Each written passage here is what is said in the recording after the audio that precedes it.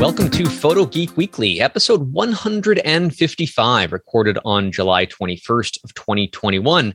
The Photo Geekery show, where I'm your host, Don Komarechka, and I just kind of go through the news as I would even if I wasn't recording this podcast, find the geekiest stories in the photo industry, read them thoroughly, and have opinions about them. But thankfully, there is a podcast that I get to opine and discuss these interesting opinions with a guest. And this week on the podcast, I have my good friend out in Tübingen, Germany, Allan Attridge. Allan, how are you doing today?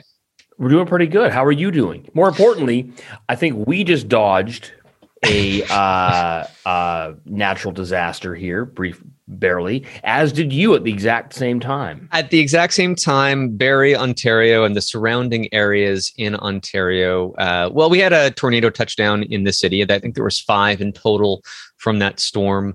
Lots of damage to homes. Thankfully, nobody died that I'm aware of. Some serious injuries, as I'm told, but no, it was on the other end of town for us, so a couple of kilometers away, and we were fine. But I saw some pretty nasty stuff happening in Western Germany. How far away was that flood scenario from you guys? That one was a couple hours away by car, so it wasn't that one wasn't very close. We'd had flooding 5 days earlier right here in Tübingen. That affected us a little bit, mostly pumped out basements. We came home to, I was at the ballpark with my son, and we kind of got stranded there. Massive hail. Like, honestly, if people say, oh, golf ball size hail, well, this is bigger than that. This is like bigger than golf balls coming down, wrecked everybody's cars, including ours. That sucks. And insurance covers that, I hope? Insurance covers that for the most part, but so that was a lot of damage was done, and nothing you can do about it. You're just stuck there, and a lot of flash flooding, like the old town was turned into rivers and stuff like that. Fortunately, not a tremendous amount of damage where we were. Like I said, came home and found a lot of our neighbors getting their basements pumped out by the fire department. We somehow dodged it. But did they not have sump pumps in Germany?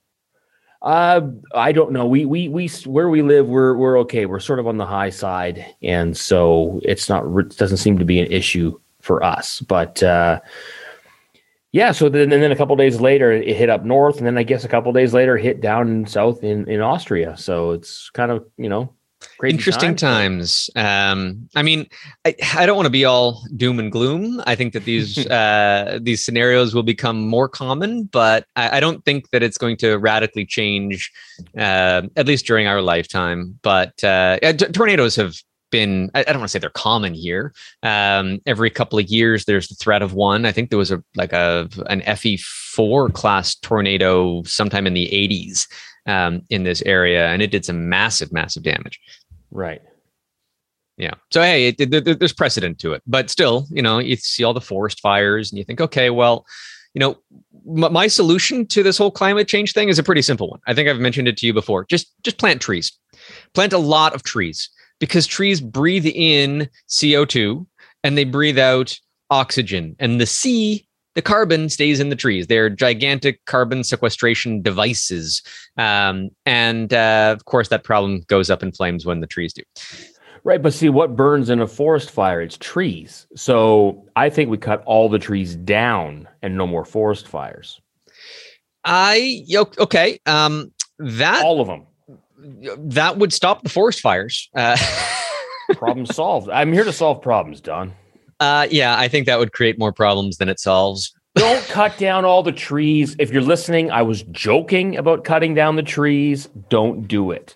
I remember growing up in Sudbury, Ontario, which the Sudbury and the surrounding areas. I went to school in Falconbridge, which is another nearby town, and they did ground level smelting, which before they had all the smokestacks to do things properly, they basically made the entire environment toxic and killed all the trees. So that's one way to get rid of the trees as well, Allan. But so when I was in elementary school, the schools, at least one day a year, all of the kids, maybe this was like just some form of child labor. I never really looked at it that way, but we had a tree planting day where we would go out and plant thousands of trees.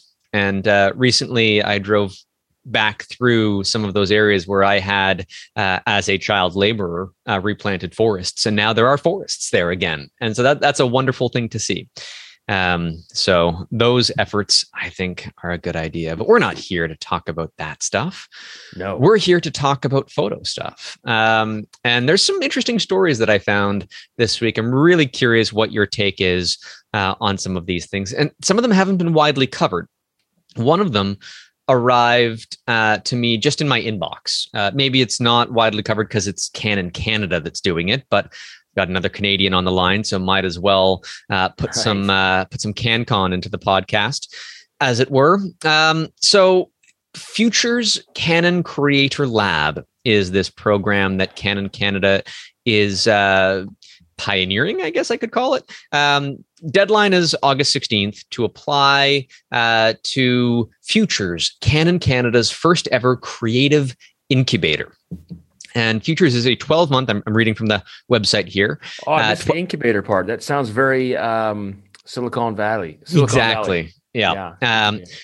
So Futures is a 12-month mentorship journey designed to equip passionate and emerging storytellers between the ages of 18 and 24 with the opportunity to expand your knowledge of the craft, broaden your creative spectrum, and develop your skills. This will be a hybrid program with a series of virtual workshops and an exclusive all expenses paid in-person retreat to one of the most beautiful places in the world, Banff, Alberta, co-hosted with our partners, Socality. And yeah, Banff is beautiful. If you've never been, put that on your bucket list.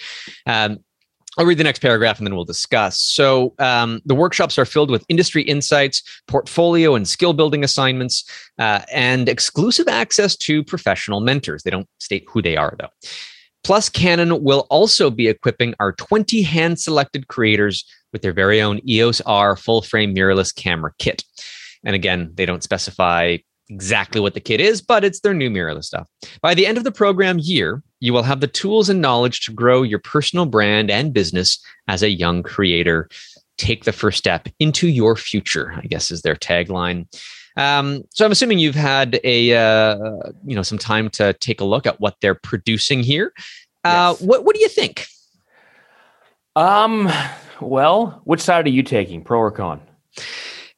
I'm on both. I got comments both ways. Okay. I'm not sure. The note you sent me was, who is this? Is this what the kids need? And I don't think so. Now, I'm not a kid, although I look young, Don. But this is Hey, Allan, I got carded at the LCBO the other day. Okay, I did not. The gray hair is a dead giveaway. It's my gray back hair that tells them exactly how old I am. But this was the age I was when I went to film school, in this range of the 18 to 24. And so I can kind of understand the idea of going to something like this and that. But looking back, now when I went to film school in 1998, the technology boom hadn't reached everybody yet. So like they were just starting to shoot with digital video, like DV cameras, which was the Sony VX1000. Yes, yep. That's what it's called. Okay, and that was about a $6,000 or $7,000 camera at the time, not HD, and not. It was cool, but they just weren't accessible. You weren't going to go buy one on your own, so you still sort of had to go to film school, because we had to edit on the Avid and the baby Avids, they called them. They were about a $20,000 expense, and so really quickly, in order to go out and do anything, you're going to have to drop about $30,000 just to get started, just to have that in your hands. And now it's no longer that case, right? Pretty well any camera can be your creative tool at any price point. And yes, and a laptop. Course, and a laptop. And there's a sliding scale in terms of quality, but it really does boil down to the skill that you have as a content creator, film or still, visual arts.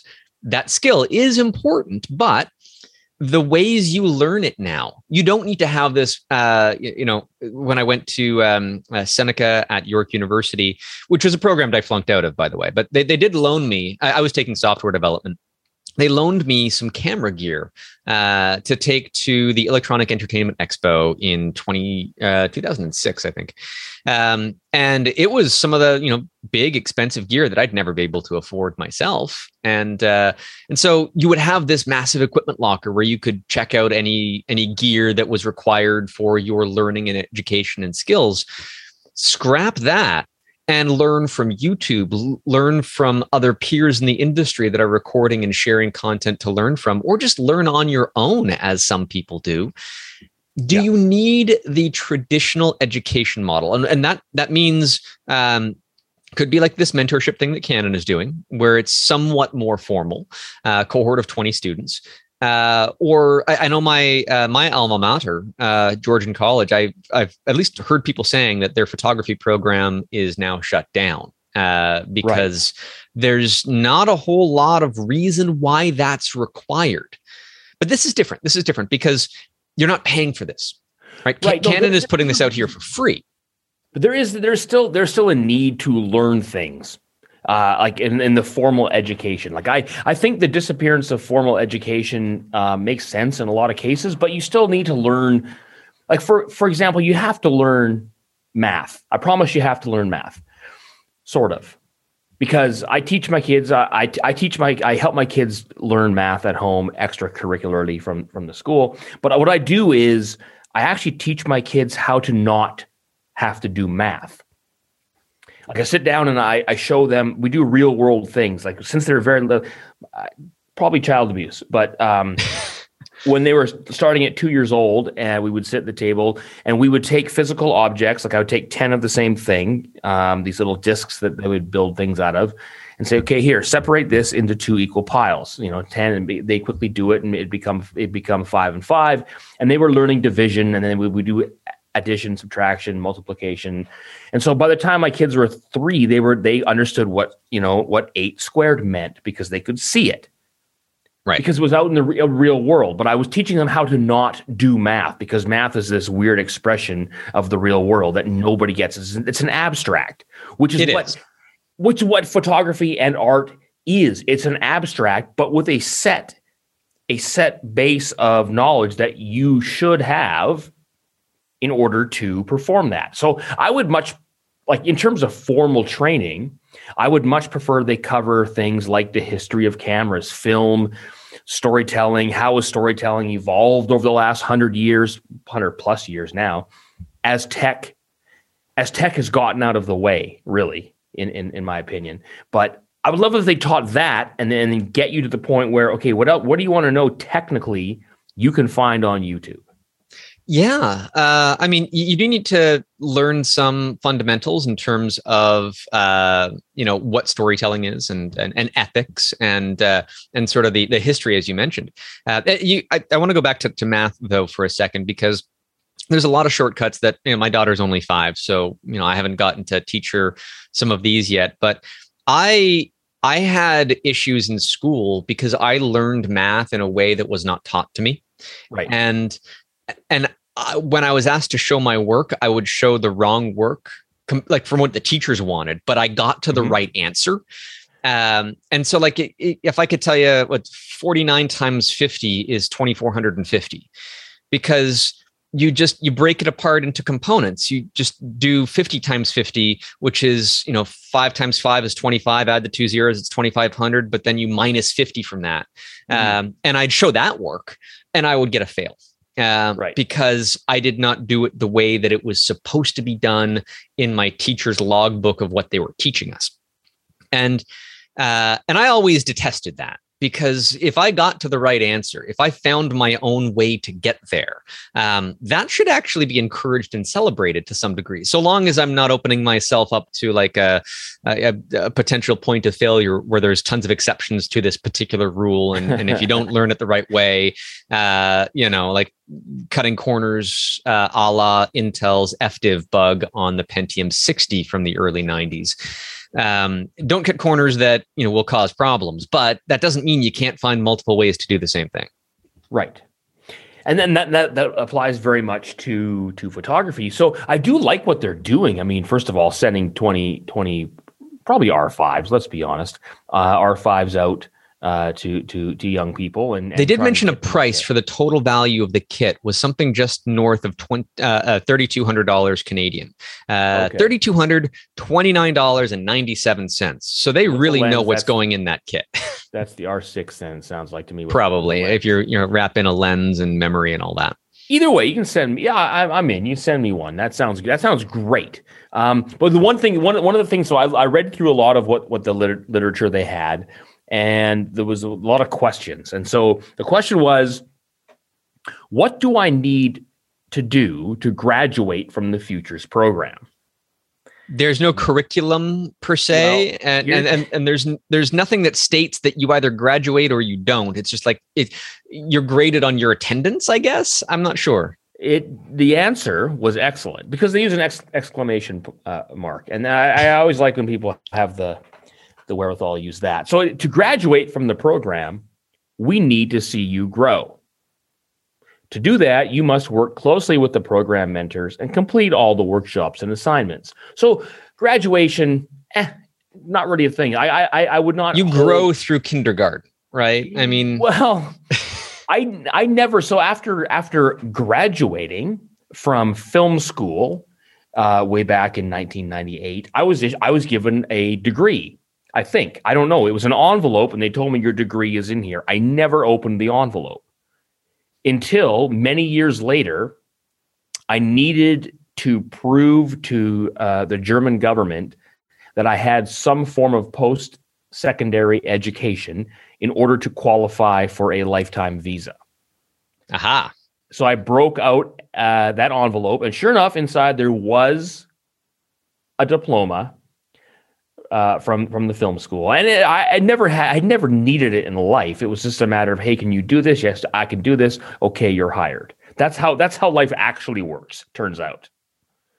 All right, really cares. So, well, especially in the creative space, right? You get known by your reputation, your skills, what you can do when somebody asks you to do it. And I've been asked to do stuff that's been really, really hard, and I say, well, I'm gonna try. And I'll know pretty quickly in my attempt whether or not you're actually going to pay me or not. And they say, okay, go for it. And I do, and it's a success. But it's those moments where they contacted me because I had already done some really hard stuff. Right. And my name was thrown around from one production company to another. And they said, well, this guy can probably do it. Give him a call. And so, we carry on from there. But that hasn't always worked. Some of the attempts that I've made to do things I don't want to say that they failed. The resulting product that I delivered was not what was originally asked for, but it still worked. Okay. Well, like the 2,450, I got hired. This is like right out of film school. I was not a sound guy. I knew enough about sound capture and whatever to be dangerous. But that was about it. I wasn't a thing I did. I didn't specialize in it at all. And I got a call from this reality dating show, like a syndicated reality dating show that you may or may not have heard of, depending how old you are. And it was traveling through. They were shooting like 10 episodes in Vancouver. Need a sound guy. Hey, is that you? Can you do it? Yeah. Yes, I can. Like, okay. And then I'll like on like boom, where I'm in. I'm like, all right. Well, I guess we'll figure this out as we go. And I did. I shot all 10, like 8, or it might have been 8 episodes. The point is, it paid for my entire trip to Australia a couple of months later. So it kind of worked out for everybody. Right. Well, there you go. So this Canon program. One thing that is somewhat suspicious to me is when I clicked on the application. I mean, obviously I can't apply myself, but I wanted to see what the process would look like. And I clicked on the application and I go down, through to the very bottom, and there's a little checkbox that says, I agree to the program terms and conditions, which is what I was looking for. I couldn't find it anywhere else. And I click on that, and it just brings me to the Canon Canada eStore general terms of conditions to use their website, but nothing specific to this program that they're doing. And this is a failure on their part, I think, because I think that it's supposed to link to a specific terms of use for this program, which would, I think, have some specificity to the copyright of images made during the enrollment in this program. Because I have a suspicion that Canon would be granted unilateral, complete use of your images. They might not ask for the copyright, but the language would be the standard boilerplate, worldwide, perpetual, sub-licensable, etc. Use of your images with no compensation. So this could be, a great marketing tool for Canon to show how young upstart photographers and anything that they submit or utilize through this program, Canon could then, in theory, and this is my theory, I don't have the proper terms of use to substantiate it, but it would make a lot of sense if Canon was doing this specifically so that they would have a lot of marketing material from new young blood photographers that they could then market to other similar photographers that didn't make the cut for this program. Knowing that, or thinking that, but we'll call it knowing it, what would you advise a 20-year-old Don Com to do? I would advise myself to contact Canon directly and ask them that question and point out the flaw in the terms of use in this application. As I'd probably be out in that case. But unless I know definitively and clearly what happens to the copyright of my images during such a program like this, I'm not going to sign up for it. And if they don't mention one way or the other and leave that ambiguous, well, then I would own the copyright. So maybe you just leave well enough alone because there's no mention of it anywhere. But you'd want to be concretely certain of that. And I'd want to have that in writings in some way, shape, or form. Assuming they do not keep all the copyright, do you see value in this program? Yes. Yeah. I do. And I kind of wish that there was like every company was doing it in a way that, there's ambassadorships through different programs. Panasonic sponsors me in some ways that, I get to, I had access to a Lumix S1 camera prior to it coming out. And so I had a lot of fun playing with that and they value feedback and so on and so forth. And they can promote my images through their platforms and there's an exchange.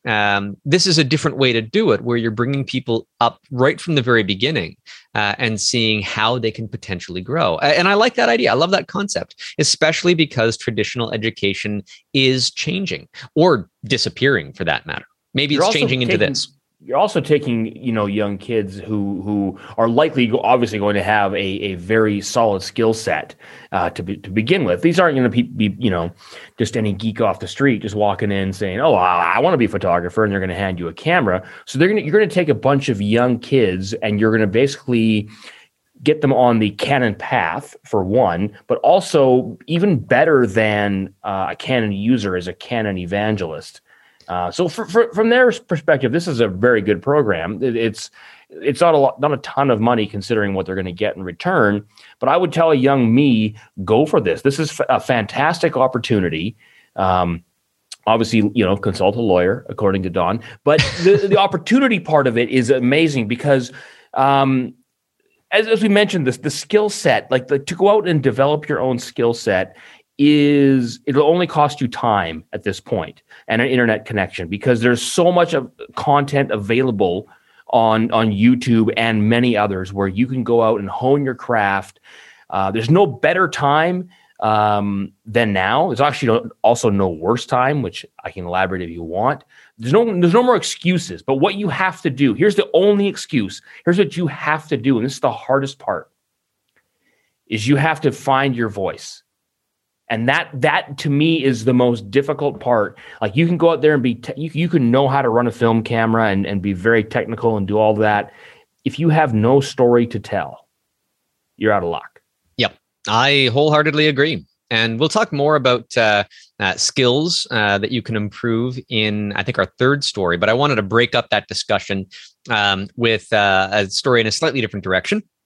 Well, it's an entirely different direction. But reported from DP Review, SmugMug Source is a new AI-powered raw file management service from SmugMug. So basically, SmugMug, who's been in the photo organizing and collage and selling prints and in this photo space for a long time, and they recently bought Flickr, and they've been doing a great job of their stewardship over that platform as well. They seem to be continually evolving what they do. Yeah, and I like that because they are really photographer-centric. And I had been looking for a long time for a service to get all of my data into the cloud, but I don't want to be stuck with an offering from a company like Adobe that's tied to a subscription to their Creative Cloud platform. I would rather have an independent company, but most of them are just third-party data hoarders, right? I mean, so you can pay per terabyte to get your data up into the cloud, or there's some unlimited options with certain caveats and so on. And I was looking up Synology, who makes the network attached storage devices that I use. They have one called, I think it's C2. And their cost, I broke it down into just over $6.30 something per terabyte, which isn't bad, but SmugMug's offering is actually pretty good. So up to 512 gigabytes costs $3 a month. From 512 to 1 terabyte, the price increases to $5. And for each additional terabyte of data, the fee increases by $5. So it's $5 a terabyte. You get the software, and I'm not sure exactly what AI secret sauce that they're putting into how they're organizing things, but they are able to read all of the major raw formats, including TIFF files. And I didn't see PSD or PSB files in the list, but I'm sure that stuff like that could probably be backed up as well if that's the format that you're saving. I always save a master file of an image. Usually it's as a 16-bit TIFF with any necessary layers. And if I'm going to print or if I'm going to re-edit the image for whatever reason, that's the asset that I would grab. And so it's great that TIFF files are on that list. I got a lot of data. And so I have been hesitant to really sink my teeth into one of these arbitrary platforms out there that are for everybody. But this one now, not only being a place to store my data and have, redundant offsite backup, but having the ability to catalog, organize, and see things on that side of it as well could be very useful. Because I'll be honest, I'm terrible at that. I've got some collections in Lightroom, smart collections as well, that I can catalog things based on specific metadata and geotagging if the images support that, which help me get at least somewhat organized. But, if I wanted to find an image that I hadn't edited from 2 years ago, but I remember taking, good luck to me. I disagree with that, Don. When was the last time you were on the hunting trip up north? What year? Yukon was 2014. What month? September and October. Yeah. Okay. So you made my point for me. That's the thing is I work the exact same way. So I'm a fan of backing up, backup. Definitely do it, especially doing offsite. Hey, look at the floods in Europe. Look at what happened to you. Imagine if you had all your backups in that room you're in now. That makes no sense whatsoever. Right? If something like that happens, you want to have something off-site, which I do, but I do it all manually because, like yourself, right there, boom, like you knew when you were there, you knew what month, and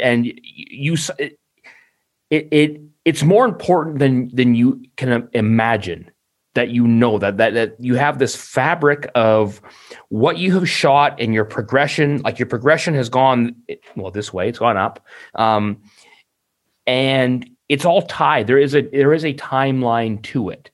And so now sometimes you miss. Sometimes you think, oh boy, when was that? Like, when was my daughter? When did she do that? Oh, I thought it was this month. It was probably 6 months earlier. And you end up having to go through your images to find something. This is a good thing. Yeah. It's a good thing to do. So I barely use keywords. Like I am. So I'm not a fan of these automated services. First of all, like I get it, but to me it creates more stress than it takes away, because even if you don't use that, having a photography centric company offering me cloud storage, I like that. And even if I'm not necessarily going to use their cataloging and organizing tools, because that's just on the cloud and I might not be using that locally, it would potentially be helpful if I'm traveling and I don't have all of my raw data, but I need to find something, and it might be easy enough for me to locate it through whatever tools that they offer. But I like their pricing model. And I like the fact that it's from SmugMug, and they've got a proven track record for me. So I'm looking forward to seeing how the SmugMug source rolls out. And I think I'm going to test it. I think I'm going to get a subscription, and I'm going to throw, I don't know, a couple of terabytes of like finished work up there. And just see how well that handles it. And if I like it, then I'll just take all of my raw data that currently only really exists in one place. And that's a problem for me. And so I want this to be the solution to solve it. I didn't mean to freak you out, Don, by saying that you shouldn't have it all in one place. I thought maybe you had it somewhere else. Hey, you know what? If that tornado hit my house, then that's really not good. And my other ideas of, okay, well, to prevent against theft or what have you, I could always put a NAS in my neighbor's house connected to my Wi-Fi network, and so that'd be a fast backup connection. But if a tornado hits my house, it's likely not going to leave my neighbors alone. Depends on your karma, actually. That could be a huge problem. Sure. So no, you're right. I'm all in on the back. The backup part sounds fantastic, and the access to it, etc. Like that does sound great. I don't think you need the AI portion of it. I don't think it hurts. I don't. I'm not going to say it's going to help everybody, but I don't think it's going to do any harm. The only possible harm that it could do is, again, it comes down to reading the terms of use. Are they using the analysis of your images for their own gain in other ways, right? I mean, how much could Facebook or the internet, social media platforms use your images and the data contained within them, analyzing that to make money? And I sincerely hope that SmugMug doesn't do that. It's a very alluring option, because I'm fairly certain other people are doing it. What if it's out of their control? Well, I don't know. I'm assuming it's going to be in their control whether or not that happens with any data that's uploaded onto the platform. There is no talk about if the data is encrypted, and I'm assuming that there are security measures in place to some degree. But I'm going to have to, again, dig in and see exactly how this all comes to pass. Okay, but if now I'm not a hacker, Don. I don't know if you know that. What if if hackers can hack in and hold gas pipelines ransom, why can they not do this to anybody? I'm not pointing fingers at any one particular company, but why are they? Would they be incapable of holding your work hostage for money? Well, okay, the gas pipeline in the US, just for clarity, they had left a VPN service on their servers that they were no longer using and hadn't been using for a considerable amount of time, that was set up by a former employee that had reused passwords. And the login credentials for that were discovered by a third party that were then sold to another third party ransom company that simply logged in and started doing whatever dirty work they needed to do. So maybe this is a PSA to choose strong passwords and close down things that you don't use anymore from that perspective in that scenario. But I actually I don't use password as my password because I'm not stupid, but I do use password backwards. Yeah, monkey 123, right? Or 321 if you're being savvy, right? Never guess that. Yeah. But no, I use, actually, if we're talking passwords, just briefly, grc.com, the Gibson Research Corporation, headed up by the wonderful Steve Gibson. He's got a password generator.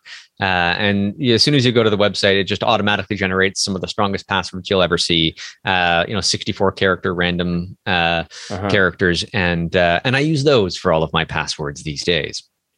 Okay. There we are. Okay, so let's move on to the next story. And this kind of goes back to the discussion we were having before. This was from F-Stoppers, 7 Skills to Help Improve Your Photography, written by Ivor Rackham.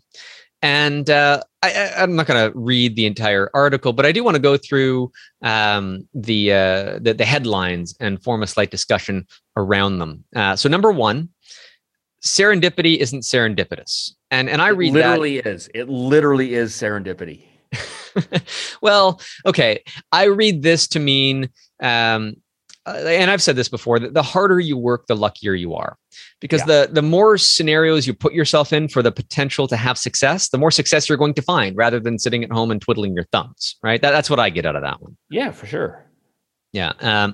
It's the point where, the more experimenting, the more hikes you go on, the more likelihood of you seeing beautiful wildlife that turns into a great image, rather than, walking on city streets or hanging out in your backyard. Putting yourself in the location where that great image is going to be doesn't always mean a great image is going to materialize, but your potential for that is always going to be higher as a result. What is the motto of National Geographic photographers? F8 and be there. F8 and be there. Yep. There you go. The be there is the most important part. Yeah. The camera settings, as arbitrary as F8 might be, it just means that it doesn't matter. You know it like the back of your hand. You don't have to think about that, but you have to be there. You want to take the next one? The next one, plan again. How much planning do you do in your images? Some of the stuff that I do, I can take months to plan. Other times I just, I already, you come across a scenario and it's muscle memory to have that, knee-jerk reaction, and then the shot materializes. Yeah. I didn't plan to be on this show today. So I planned nothing. That's literally why I got married, Dawn, because she does the planning. No, I plan in terms of like what in terms of the definition of planning. I do zero. I mean, if you don't plan to photograph the International Space Station transiting the sun, you're probably never going to get that shot, right? There are certain images that require you to be planning them. But at the same time, yeah, you're right. Yeah, but no. So I'm actually backtracking because that was a little bit over the top for the listener. You're welcome. But no, like when I get a professional job, for example, like if I have to go shoot an event or whatever it is, I generally plan somewhat. Like I know the layout of the venue. I know the general schedule of what's going to happen, where things are going to happen, when they're going to happen, the order, so that I am ready. I do like to skate to where the puck is going to be. That is kind of how I do things when I'm being paid for something like this. If I'm just going to go out and want to shoot some things, I don't generally plan for that until I do plan. Wait a second, Dawn. I've been tricked into planning a lot of stuff. I'm just realizing now. Like I know when the sun sets, I know when magic hour is. I do a ton of yes, they're right. Plan, and plan again. They're right. There you go. Don't go out at high noon and expect to have good natural light. That's right. Unless you're an infrared photographer, at which point you would be planning to be out at high noon. But that doesn't mean that you always have to. I've played the long game for some planning things. Like I had the hunch that some succulents from South Africa would fluoresce under an ultraviolet light. So I reached out to a seller of said succulent bulbs in Johannesburg, and they shipped them to me. And then 10 months later, one of them started blooming, and it was a light show. It was perfect. It was beautiful, but there was a lot of planning that went into that shot. Other times, I just walk around with an ultraviolet flashlight in my backyard and stumble across something brilliant and beautiful. Both systems work. And sometimes when you plan stuff, some of those succulent bulbs, when they bloomed, I was expecting fireworks again. Nothing. Right. So your mileage may vary. But when you get a creative idea, sometimes it's worth just mentally fleshing it out and seeing exactly how many variables you might be able to control before you pick up the camera. I'm just realizing now how much I do plan, and it's kind of blown my mind because I do subscribe to the notion that the more you sweat in training, the less you bleed in battle. And that's kind of how it works with photography too. Bleeding, don't bleed. Absolutely. That kind of leads to one of the later points too. And we're going to kind of breeze through these. Know your subject and anticipate its behavior. The best bird photographers are birders because they understand the birds, right? The best portrait photographers know psychology to some degree, to understand how to interact on a human level with their subject to get what they need out of that subject. Even if I'm, photographing insects in my backyard, I'll kind of make a mental note after failing to capture a bee in flight, exactly how much time it typically spends in a flower and how far away it goes to the next one. And then so you get to, after an hour or so of working with the subject, you get to kind of predict how it's going to behave and when to press the shutter button down. So knowing your subject, I think, is important. Yes. But that sounds like profiling, Don. Well, maybe stereotyping is a thing. But I mean, especially, you mentioned the excursions that I went on in the Yukon. The hunters that I was traveling with knew the predatory animals in the area pretty well. They knew what to do when you encounter a grizzly bear. They knew how to behave for the safety. I don't own a gun, but when I needed to, do the daily business, and you got to go to the outhouse, you take a gun with you because, you don't want to be caught with your pants literally around your ankles with a bear staring you in the face. Know your subject and anticipate its possible behavior and be prepared for that, right? Lots of different ways to hey, it's a life lesson there. It doesn't apply just to photography.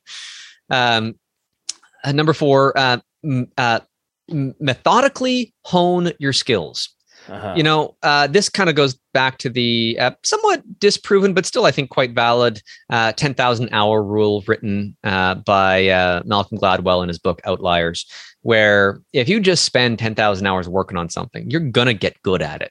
And I've probably spent that amount of time photographing snowflakes and editing them alone with just that one subject. And I'll toot my own horn on that one. I'd say I'm pretty good at it by now. And sometimes there's just no shortcut to the time spent on it, right? Yep. Yeah, no, that's true.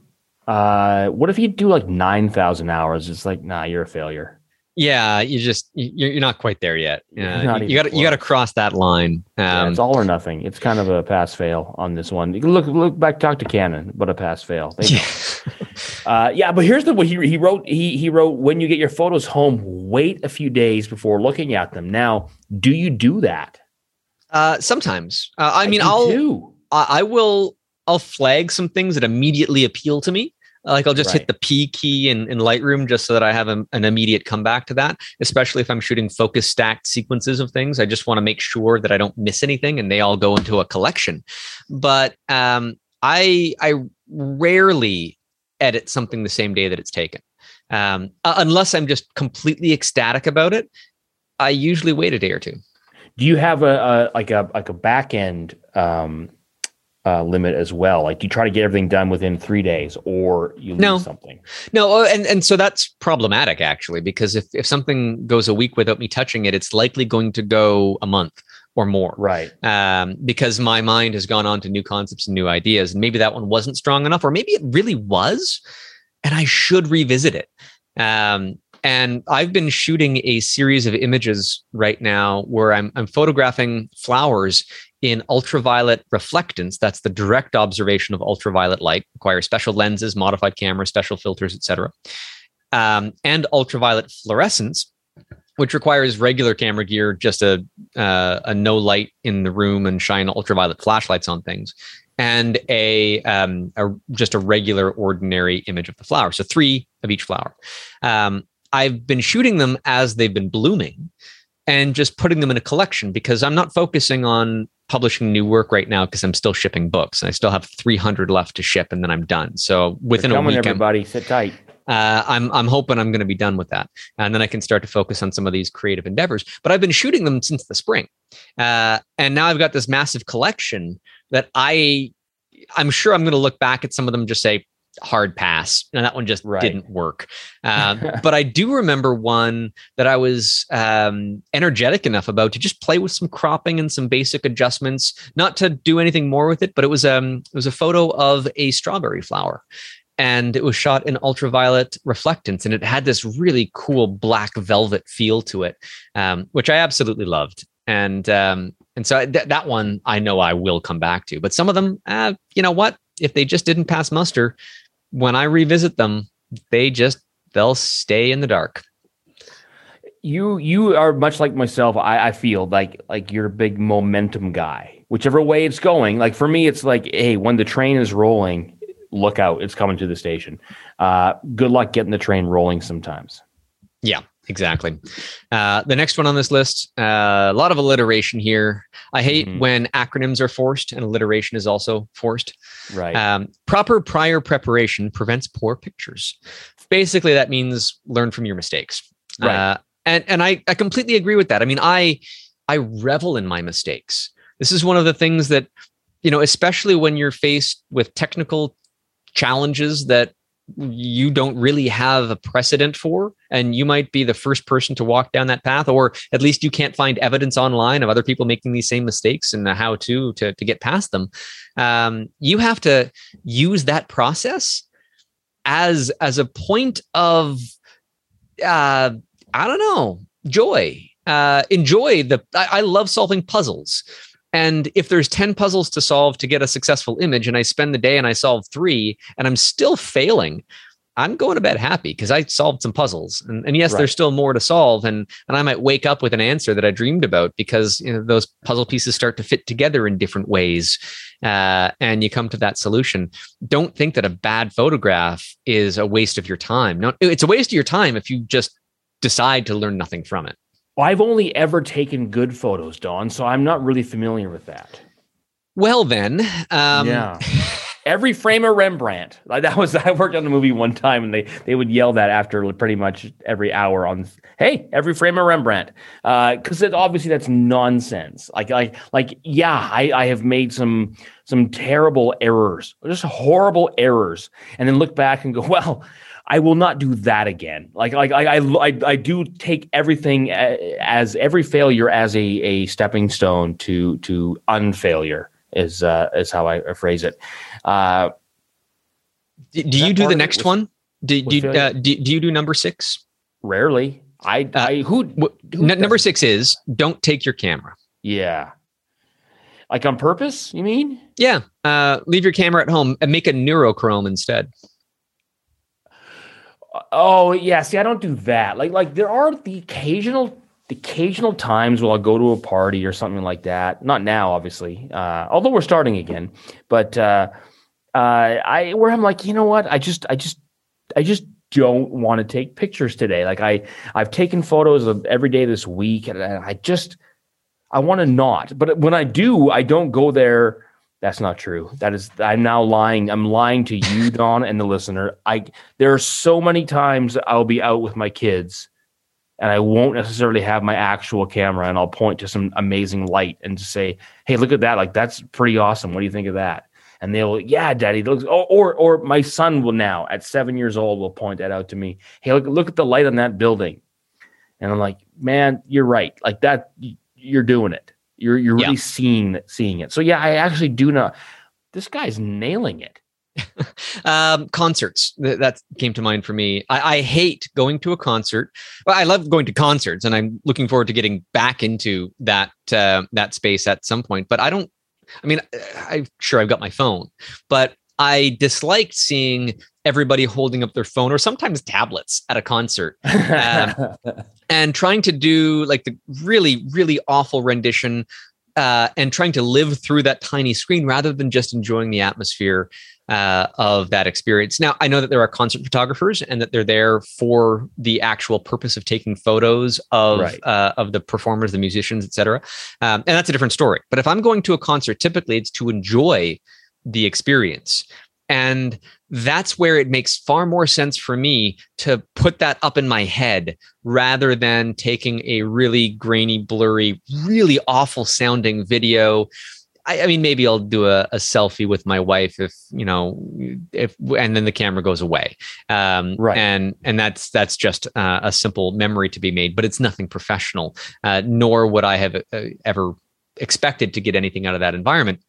I'll often go for hikes, and I could take the camera with me, but maybe I want to get the exercise. Maybe it's just to smell the fresh air and feel a little bit of creative inspiration, even though I know the camera isn't there, and not to feel bad about it. Because if I come across this beautiful dew-covered spider web, I'd say, that's beautiful. I'm glad I saw it.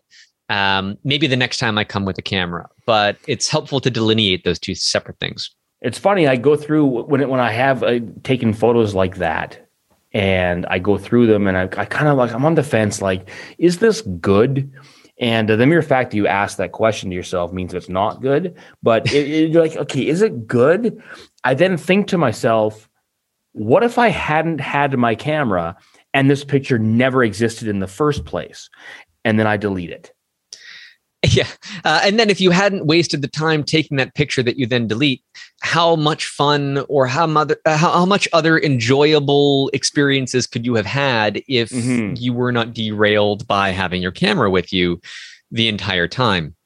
You've been there. I know you had your cell phone broken in the mosh pit of a Slipknot concert, and you're like, yeah, I'm not doing concert photography anymore.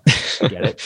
No, Slipknot, not exactly my vibe. Not knocking them. I also don't like rap or country. So, feel free to get mad at me for that. But yeah, take that, Nas X. All right. Number 7. This one can be somewhat Nas. Controversial. Take a break from photography. Yeah. Is that at all helpful for you? Has there been a significant amount of time, have months gone by when you didn't pick up your camera? And was that at all beneficial? Not counting these last 18. Well, yeah, professionally, that's, yeah. If you were a concert photographer over the last 18 months, I mean, you might be getting back into it now. But your camera was collecting dust if that's what you were aiming to do. An extended break? No, I haven't done that. I guess I get it. Ross and Rachel took the break, so that didn't work out for them. So no, don't do it. I'm going to agree. I think you're 6 for 6 up until this point. Number 7, I'm not on board with. I would state though, don't force the camera to be used. Like I've seen a lot of people that do the 365 projects, and they think it's just a wonderful way to just keep that creative juice flowing. And then it's like 11 o'clock at night, you haven't shot anything, and you're just stressing out to just pump out some piece of garbage just to say that you picked up your camera that day. That's not a good idea. Okay, it's been me and Adam every week on our show lately. So, okay, good to know. Yeah. Hey, we should mention your show. What is your podcast, and where can people find it and you online? I wasn't even mean to be a segue. We are the Two Hosers photo show. Adam and I. Adam Schwartz is he used to just be a physiotherapist when we started the show 10.5 years ago, which I'm going to make the claim here on your show, Dawn. I haven't even done this on our show. If anyone can prove me wrong, I go ahead. I will submit that we are the longest running weekly photo podcast in the world. Tips from the top floor? Not every week. I know Chris personally. I talked to him today. He does miss weeks because he'll be, when he was traveling or whatever. And he even told me, he confided in me. He's like, "Yeah, you've inspired me to do more shows and make sure I get one out every week." So what about Martin Bailey and his podcast? I haven't checked. Has he done one? Now we have done a show every single one show per week, never two. One show per week, every single week. For 10 and a half years now without missing one. That's pretty dedicated. Some of them are terrible shows. I was going to say, sort of like that 365 project. Sometimes you should have just maybe skipped that week, Allan. A lot of times you're the guest on that week. So, you know, yeah. So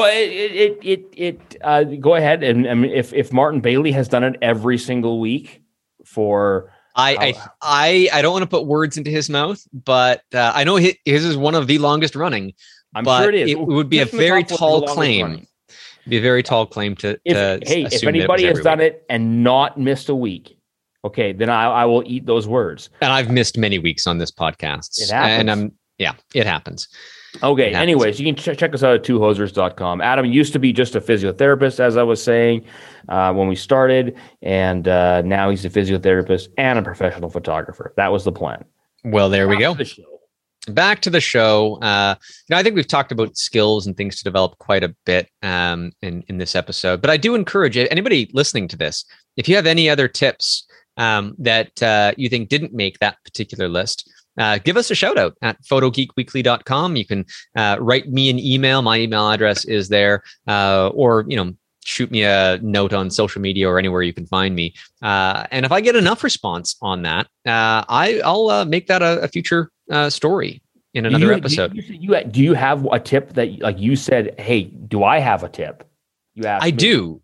Do you want to add one to this list right away? Mine will be very fast, and good luck disputing this one. My tip was know your camera with your eyes closed.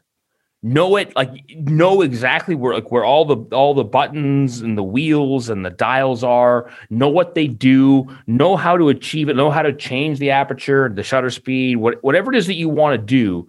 Know how to do it with your eyes closed. Yeah, and some of the buttons will have like little nubs on them to separate them from the other ones, like the ISO button on the top of the camera, so that you can feel to know exactly what button you're pressing without actually having to get you removed from the scenario of taking the shot. So get that sort of that National Geographic F8 and B there, right? Know your camera blindfolded.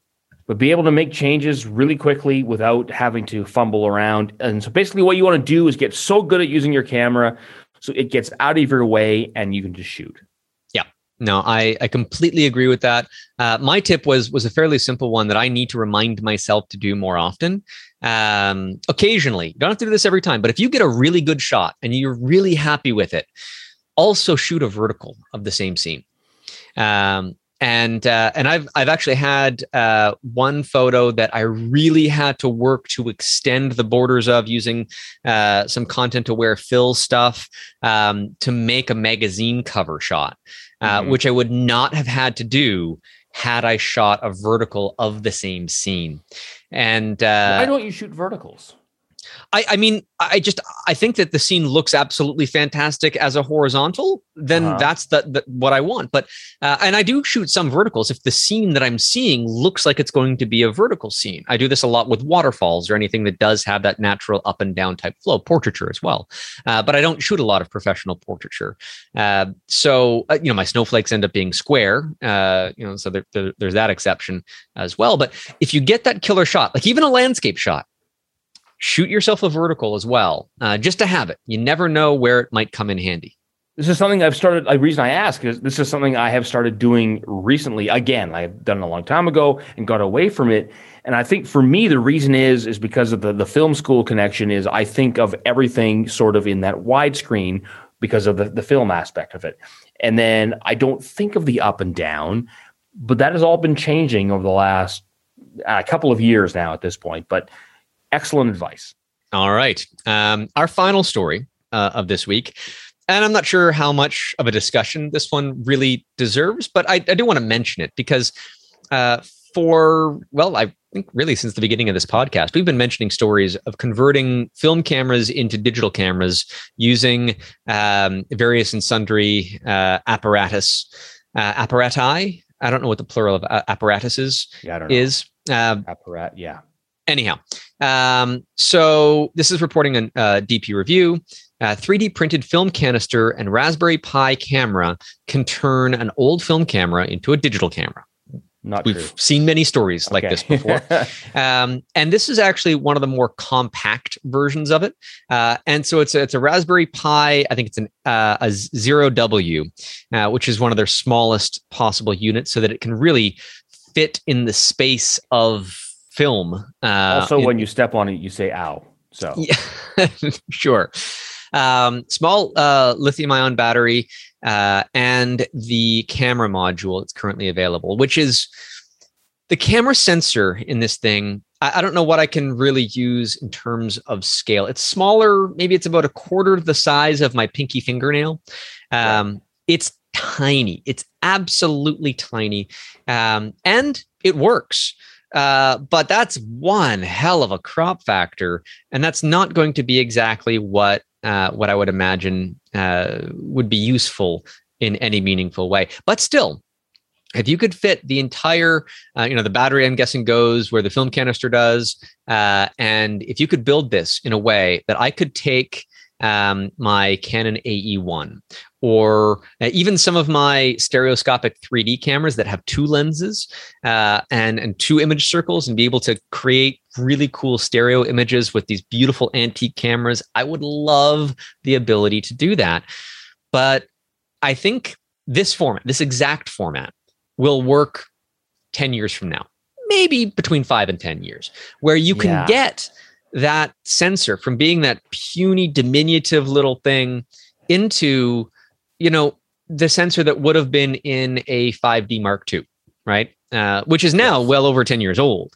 But that type of technology on a Raspberry Pi type level, that was a full frame, 21 megapixel, fairly serviceable camera sensor that I would love to have retrofitted in some way. We talked in the last episode about, it was the LS45 large format 6.7 4x5 camera sensor that cost oodles of money, but it was built on a very old process technology.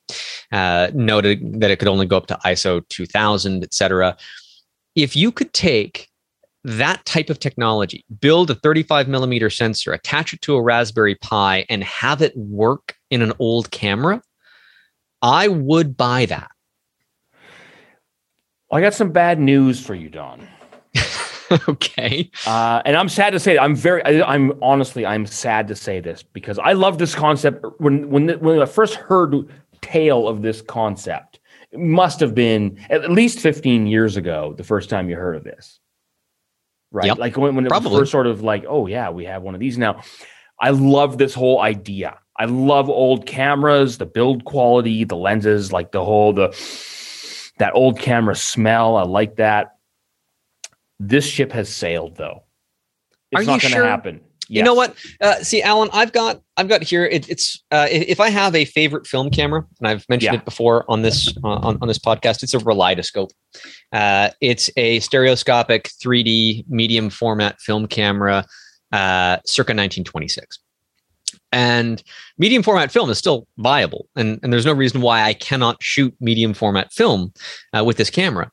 But it would be just so much fun to have this in a digital construct. And obviously nobody is going to make a digital version of this. So I would have to convert this, and I would have a lot of fun. My unicorn around town too, Don, but I'm not holding out hope. No, I mean, sadly, every day we are losing people who would shoot with old cameras. Now, you are an outlier. You're very young and love it, and as am I. Well, not very young, but ish. But I do love. I still have my old cameras, and I would love to do it. I don't think there's enough of us to make this economically viable, and that our number is shrinking every day because digital is pretty good. Like, I like it. I've adopted it. I can't imagine. Not shooting digital. I still shoot film, obviously, but I've gotten so used to it and love it. I'm not sure I would bother unless now I have my list of specs that I would like this to happen. This concept to be what would that list entail? And by the way, I should state that, you know, there's a lot of film stuff that's still being produced right now. I just backed Cosmo Photo Agent Shadow 35 millimeter black and white film on Kickstarter. And they just met their goal, I think, a day ago. And it's a black and white film emulsion, ISO 400, and I'm gonna get I think 6 rolls of that, and I will put them in my freezer and forget about them. But the fact is that they are still being made, and I want to support that industry. Sure. No, see what you said. Oh, the 5D Mark II sensor. I go way lower. Like, I need 6 megapixels. So you make a little sensor, or not a little. It's obviously a full frame, but you make a sensor that even on the full frame is 6 megapixels. Now, these are the cartridges you'd put in as if it was a film. Now, here's the thing: is for me, it could just be black and white. But if you want to make a color, go ahead. You make a color or a black and white. I don't care. But you can't. No choosing in between. What you put in, that's what you get. Right. Okay. ISO is fixed. So you get either buy a 400 or you buy a 1600. You probably buy both, turns out. So you have no external settings. You put it in. This reminds me of the awful film canister camera setting thing that the Yashica Y35 used. Right, but mine would be good though. Oh, okay. Yeah. But here's where it has to, like, the big thing is it needs to have synergy with the camera. Meaning, like, it has to be a self-contained. Now, this Raspberry Pi thing that you're talking about, you have to leave the shutter open because the shutter doesn't actually operate the picture taking mechanism. Am I correct? Yeah, and so I mean, it would function like film in the sense that, and I'm not sure exactly how the software would work, but it would, in my opinion, it would always be recording. And then when the shutter opens and collects data, the software detects that the shutter has been opened and then closed. Right. At which point it saves the file and starts recording another one. Okay, so now we're getting there, but it doesn't. I thought the shutter had to be open all the time, and then you actually trigger the device to take the picture. Maybe I misread that. I would need everything to be self-contained. Like, for example, the advance lever on your camera would not only arm the shutter, but it would possibly charge the device for that one photo. I would charge it with like that. Oh, that would be interesting. Like some sort of mechanical power system. I don't possible. The guy who sells books on the internet just landed on the moon this week. Yeah, true enough. Not quite the moon, but I get you. And just read the headlines, Don. He spent 5 minutes in space, but also brought Wally Funk with him, who was a Mercury 13 astronaut woman. For those that aren't familiar with what happened there, they had a whole team of women astronauts that were fully qualified to fly into space. None of them did. Right. That was way back when. Wally is now 82 years old and just got her space wings. So that was for me, that was the big win from the Blue Origin flight. But I digress. We're getting off topic. But no, so I agree with you. I wouldn't mind the ability to change the ISO via a smartphone. So, I mean, no controls, but have the ability to change that within reason. So you've got an app to communicate, and then that app on your phone would be where all of your photos would live. When you press the shutter button, it would be streamed rather than having necessary local storage in the camera itself. I think that would be a nice convenience, although local storage could be fun as well. Just stick a micro SD card in there. You've got enough space. Think of the not just the R&D on this, but the cost per unit on this, and they're going to sell it to you and 4 other guys. What are you willing to pay for this? $1,000. Wow, 1,000! You heard it, Don. Don's in for 1,000. If it is awesome and it's available in stereoscopic 3D. Well, okay, that's a big what if. Yeah.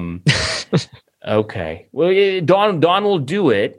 Also, throw in a ride on Blue Origin 2, and he'll live stream the rocket launch. There you go. I'd be happy to live stream it from within that capsule. All right. That ends the stories for this week. Allan, thank you very much for enduring that. I really appreciate your opinions on most of them. I won't tell you which ones I don't like, but thanks for being on the show. But we still have our picks of the week to get to. What have you got for me? I bought a GoPro, Don. Can you see that? GoPro that is totally out of the mid 2000s. Yeah. No, I bought the GoPro Hero 8 Black. It's a long name for a GoPro. I'll be honest with you. So I recently, my daughter turned 10, and a week before she turned 10, I thought, hey, you know what I should do? I should make a highlight reel of her entire life this week. And I'm not joking. It's not like I had a year and a half of doing nothing where I could have accomplished this. I decided to do it, and I really did. And I thought, okay, well, I've got all the home video that I've shot of my kids very well organized, actually. I must say so. And so I started going through and just started ripping through and editing it all together. I got my daughter's first. I set parameters. I said I'm going to have one song. Since I'm not publishing this is just for in-house. So I'm going to have one song per year. That was my. Okay. I had to cut everything down. Now I don't shoot that much video of my kids, like 3 hours a year or something like that, when it's all pieced together. Not all at once. That'd be a boring 3 hours. But the various events that we do, etc. So I got it all down to 37 minutes. But at some point, about 3 years ago, I decided I was going to buy one of these knockoff GoPros. I call it a faux pro, and it was about $60. About $60 on Amazon, and it was fine. It came with a waterproof housing, and the footage was there. It was kind of what you would get from the fake film canister thing, but it was fine in terms of quality. But in terms of content, it was out of this world. I look at some of the stuff we got. Like we go ice skating and in the swimming pool and skiing. And it's good, but the footage is bouncy and not great. So I thought, what? I love this footage so much. This is priceless stuff. I'm going to look into what a GoPro costs. Now, the GoPro 8 with the digital image stabilization and blah blah blah, and the 4K, which I don't really use 4K necessarily, and the slow-mo, it was 300 euros. That's a very reasonable price for the technology packed into that package. It is. I ripped them off, as far as I can tell, because I've just got it recently, and I've shot around a little bit. Went to the pool yesterday, and then the day before with my son, shot a bunch of stuff. Shot some slow mo of my daughter diving into the water. It is out of this world. And I'm not going to shoot a ton of slow-mo of my kids. Like when I did the video of my daughter, like it was already emotional enough. Obviously, it's the first 10 years of my daughter's life with Taylor Swift and singing in the background. And don't tell her I said that. Okay. Did you include footage of her crying over the bicycle? Yeah. Oh yeah. I include everything, Don. I did include the last time I was at a concert when I was the concert photographer, and I got to bring my daughter, and she sat in the front row of the Carly Rae Jepsen, and Carly Rae Jepsen pointed to her during Call Me Maybe, and that made the video as well. But awesome. Yeah. So great time for her. But the point is the technology. The video I've been shooting with this image stabilization going down the big silver slide at the pool. I can't wait to shoot ice skating. I can't wait to shoot skiing.